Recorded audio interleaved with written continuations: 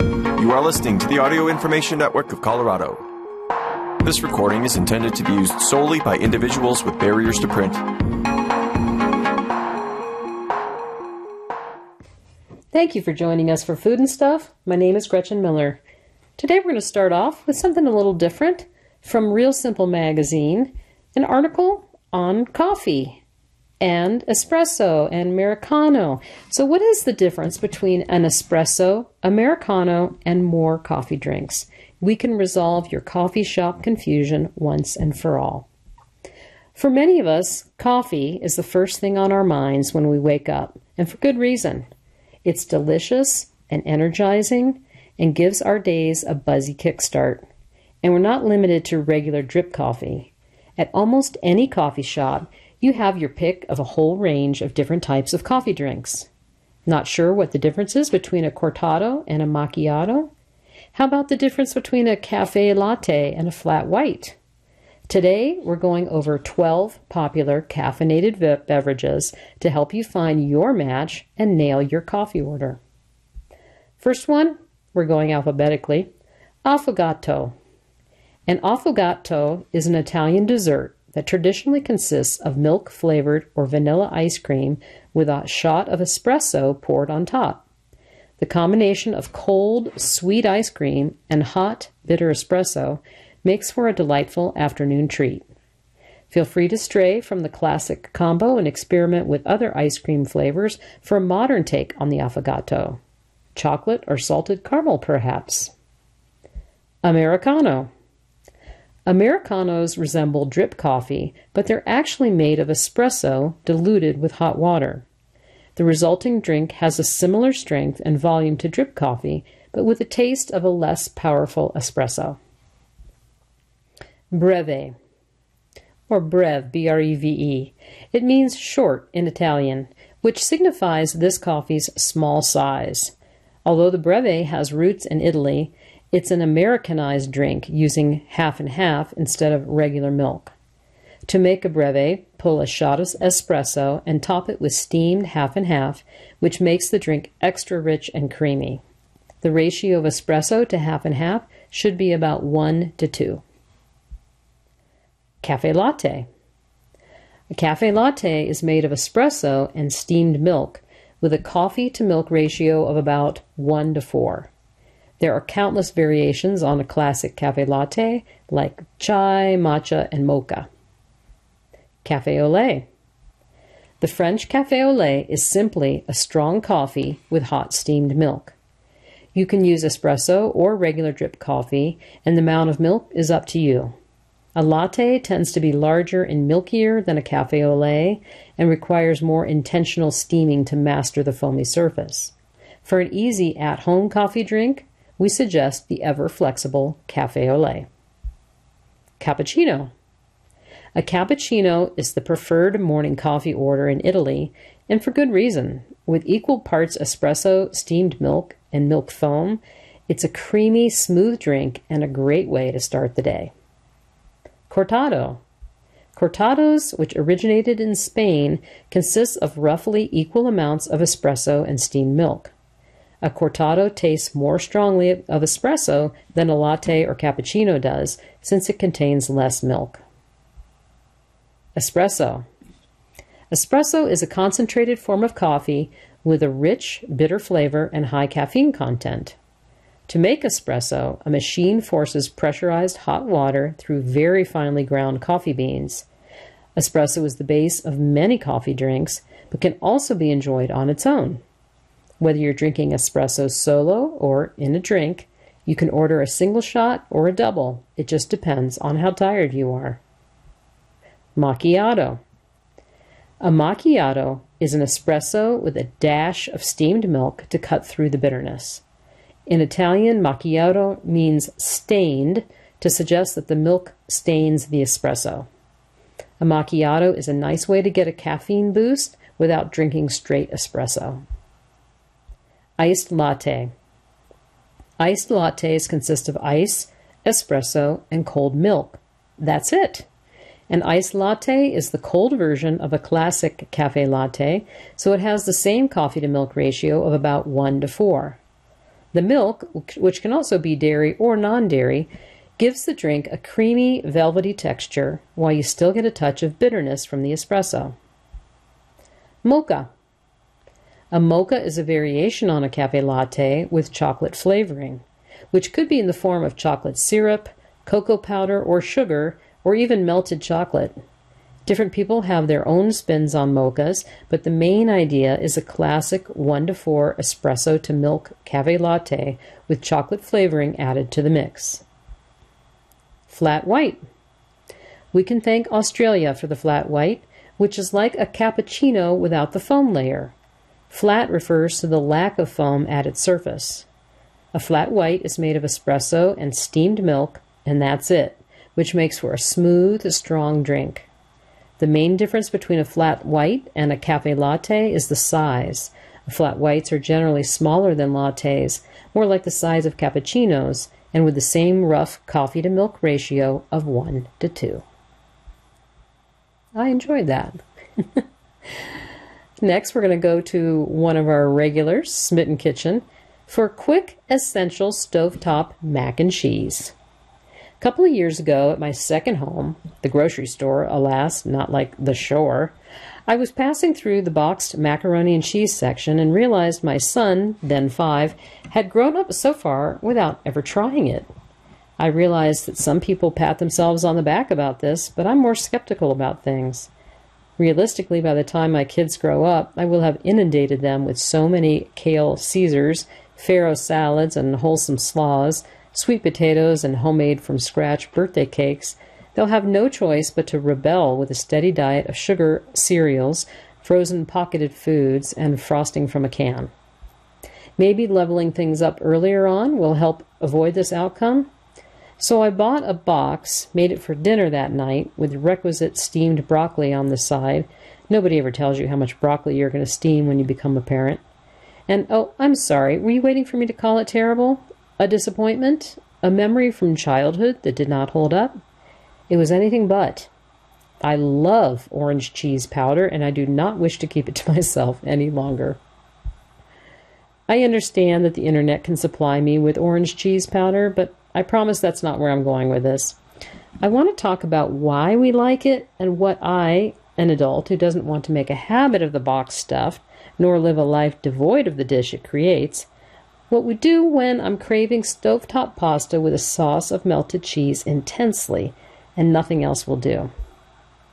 Please note, a perfect recipe for a decadent, show-stealing centerpiece casserole of macaroni and cheese with baked buttery crumbs on top already exists, and we've been making it for years. A miraculous hack, you don't even pre-boil the pasta or make a sauce, of a rich, bronzed macaroni and cheese also exists in the archives, but it spends a long time in the oven. This isn't for those times. This is for 15 minutes from now, all in one pot, from ingredients you already keep around, and it's a single serving, so when your craving has passed, you can return to a life of leafy greens, or you can do it again tomorrow. Here's the actual recipe for quick, essential stovetop mac and cheese. Serves one time, 15 minutes. I use Parmesan or Pecorino here because I find them to have the maximum salty, cheesy impact in small quantities. Plus, I always keep them around. However, if I'm feeling fancy, I'll swap half of it with a very sharp aged cheddar. Please note that if you use a microplane rasp to grate your cheese, it's going to be a lot lighter at 1/2 cup quantity, and therefore less cheesy in the end, which would be tragic. A few other tips. I find that using smaller quantities of water than usually recommended for pasta is fine for mac and cheese, where we want a starchier effect. I like to season mine with a good amount of black pepper for a cacio e pepe vibe. For pasta, you've probably noted that no mac or macaroni was used in the making of this dish, but you can use it here. I'm forever weak in the face of an unusual pasta shape, however, and used something called sagne a pezze, which looks like broken pieces of ruffly lasagna edges. I also love this with medium shells. Do not go crazy measuring 2 teaspoons of butter from a stick. Just use a little shy of the tablespoon mark. Finally, and I forgot to mention this initially, but sauces like this can be great with a touch of finely grated garlic. Just half a small clove, microplaned, would be ideal for this volume. Kosher salt. 4 ounces of dried pasta, such as macaroni or another small twisty shape. 2 teaspoons of salted or unsalted butter. 2 teaspoons of all-purpose flour. 1/2 cup of low-fat or whole milk. Many grinds of black pepper. 1/2 cup or 1 ounce or 30 grams of finely grated Parmesan or Pecorino cheese. Just threw that in there because of the microplane grating we talked about earlier. Bring a small to medium pot of very well salted water to a boil and add your dried pasta. Cook it until firm, tender, and then drain. And that's firm tender. That's what I mean. Return pot to stove and melt butter in the bottom. Using a spoon or whisk, add flour and mix until it disappears. Add milk, a tiny splash at a time, stirring constantly so no lumps form. Season with 1/4 teaspoon kosher salt and many grinds of black pepper. Bring sauce to a simmer. Cook stirring for 1 to 2 minutes. Remove from heat and stir in grated cheese until combined. Add drained pasta and stir to evenly coat. Scoop into a bowl. Okay, I won't tell anyone if you don't. And finish it with more black pepper if you wish. Repeat as needed. Sounds delicious to me. Next, we're going to go right for the cookies. Coconut brown butter cookies. I realize that most people don't go to the City Bakery or their green bird bath outlets for coconut cookies. They come in droves to load up on the legendary chocolate chip cookies, pretzel croissants, or even the alien-looking baker's muffin. The coconut cookie, an almost monotone golden brown that resembles a million other cookies on Earth, just doesn't inspire the same kind of fervor, but I think it should. If you're familiar with the place, you should probably have guessed that. Maury Rubin, the owner, chief baker of the chain, he who bakes caramel, almonds, and fresh cranberries together in a way that you will never want to go with again, wasn't going to put in just any coconut cookie in his bakery case. Yet to actually bite into one is still astonishing. How did they get all of that butter in there? Or in short, goodbye boring macaroons forever. As should be abundantly evident by now, I'm a bit obsessed with them, and finally decided in January that I was going to reverse engineer them or fail wildly trying. And oh, how wildly I failed. First auditioning a straightforward drop cookie with sweetened flaked coconut that was not even close. Then I decided to fiddle with all of my favorite baking vices: brown butter, sea salt, homemade vanilla extract, but I was still miles from the bakery case dream.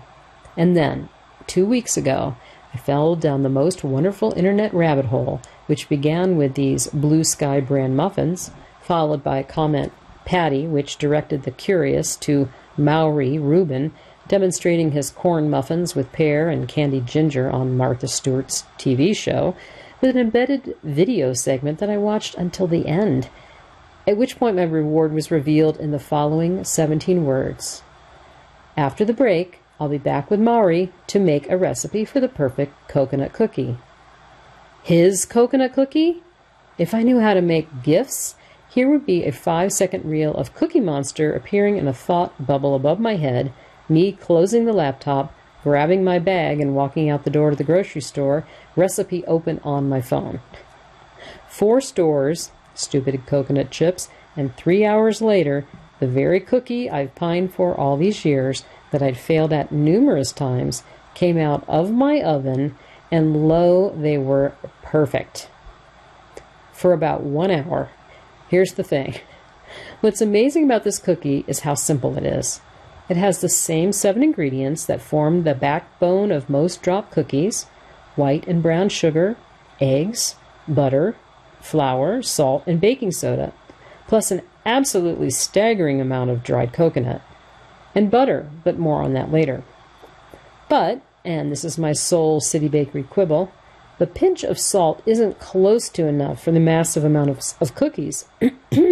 And I miss the sea salt flecks in my failed batches. I also had trouble forgetting what an incredible pairing brown butter and coconut are. And vanilla, well, it makes a virtual butterscotch of the crisp, chewy crumb. So I made 2 more batches, one Reuben's Way and one with brown butter, vanilla, and more sea salt, and all 3 professional testers, the babysitter, my husband, and the preschooler, chose the brown butter version for you. I hope you find it as obsessively good as we do. Here's the recipe: coconut brown butter cookies, adapted from the City Bakery via the Martha Stewart Show. Let me just get the obvious out of the way. These cookies contain a spectacular amount of butter. They also contain a spectacular amount of coconut. In fact, when you really look at it, there's amazingly little flour or eggs for the amount of butter and coconut, and these 4 things are what make this cookie different from any other. They're like a standard drop cookie. Think chocolate chip or oatmeal raisin, merged with a buttery, lacy Florentine, and they manage to have both the Florentine's golden crisp and crackle and the drop cookie's faint chew. The browned butter, sea salt, and vanilla extract are just the icing on the cake, but if you want to make them the original way, simply soften the butter, skip the water. It's necessary to make up for the lost butter volume when it's browned, vanilla, and reduce the salt to a pinch. So there you go. Note, I have halved the original recipe, which called for a full pound of butter and 8 cups of coconut. I just couldn't. This yields 1 dozen, if you make the massive bakery size, about 2 dozen of a medium size, about 2 tablespoons of dough each, or 4 dozen of a small size, about 1 tablespoon each. Here's what you need: 1 cup of unsalted butter, 2 tablespoons of water, 1/2 cup plus 2 tablespoons of granulated sugar, 3/4 cup packed light brown sugar, 1 large egg, 1/2 teaspoon of pure vanilla extract, 1 1/4 cup plus 3 tablespoons of all-purpose flour, 1 teaspoon baking soda, slightly heaped 1/2 teaspoon of flaky sea salt or 1/4 teaspoon of table salt, 4 cups of dried unsweetened coconut chips. In a medium saucepan, melt the butter over medium heat. It will melt, then foam, then turn clear golden, and finally start to turn brown and smell nutty. Stir frequently, scraping up any bits from the bottom as you do. Don't take your eyes off the pot, as it seems to take forever, more than 5 minutes, but then it turns dark very quickly. Once it's deeply fragrant, almost nut brown color, remove it from the heat and pour the butter and all brown bits at the bottom into a measuring cup. Adding 2 tablespoons of water should bring the butter amount back up to 1 cup. Chill the brown butter in the fridge until it solidifies, about 1 to 2 hours. You can hurry this along in the freezer, but check back often and stir so it doesn't actually freeze unevenly solid. Next, you're going to heat your oven to 350 degrees. Line baking sheets with parchment paper or a non-stick baking mat. Scrape chilled browned butter and any bits into a large mixing bowl. Add both sugars and beat the mixture until fluffy. Add egg and beat until combined, scraping down the bowl as needed, and then vanilla. Whisk the flour, baking soda, and salt together in a separate bowl. And pour half of the flour mixture into the butter mixture and mix until combined. Then add the remaining flour and mix again, scraping down the bowl if needed. Add coconut chips in 2 parts as well. You're going to scoop the dough into 1, 2, or more. Reuben recommends a 2-inch wide scoop for bakery-sized cookies. 1 or 2 or more inch balls, and arrange a few with a lot of room for spreading on the first baking sheet. Use the back of a spoon or your fingers to flatten the dough slightly. Bake the first tray of cookies. 1 tablespoon scoops will take 10 to 11 minutes. 2 tablespoon scoops, 12 to 14 minutes. And the 2-inch scoop used at the bakery, 14 to 16 minutes. Take the cookies out when they're deeply golden all over. If cookies have not spread as much as you see above, stir 2 teaspoons more water into the cookie dough, mixing thoroughly before baking off another tray. This should do the trick, but if it does not, repeat the same with your next batch. Once you've confirmed that you have the water level correct, bake the remaining cookies. Cool cookies on the baking sheet for 1 to 2 minutes before transferring to a cooling rack. Cookies keep for up to 1 week at room temperature. Extra dough can be stored in the fridge for several days or in the freezer for a month or more. About the water. Brown butter is one of my favorite things to eat in cookies, like things and least favorite things to write cookie recipes for, because when you brown the butter, water volume is lost, but not all types of butter contain the same amount of water. I find that for most standard American grocery store butters, I was using Trader Joe's store brand here, but the equivalent would be any non-European style butter. 1 tablespoon of water per stick, or a half cup, of butter is a sufficient replacement. However, should you find that your first batch of cookies is too thick, a little extra water is all that you'll need to get the texture right. It sounds scary, but I promise it is as simple as can be. Holler at me in the comments if this doesn't work for you, and please note the kind of butter and how much water that you used. Our next recipe is from Real Simple. It's for mushroom and burrata risotto. Quick cooking orzo stands in for arborio rice to make a creamy risotto-like dish. This takes 35 minutes. It serves 4. And if you're craving risotto, but you don't want to stand over the stove continuously stirring, this risotto is for you. Orzo is a small rice-shaped pasta with a toothy texture and is used in this weeknight-friendly recipe that takes cues from risotto or risotto. First, you'll prep a variety of mushrooms and roast them until tender and golden. Then you'll cook chopped onion in oil before toasting in the orzo in the pan. The orzo will cook together with the broth instead of gradually stirring in cupfuls of broth. The starch the orzo releases as it cooks helps to make this dish super creamy. Luscious burrata is just the cherry on top.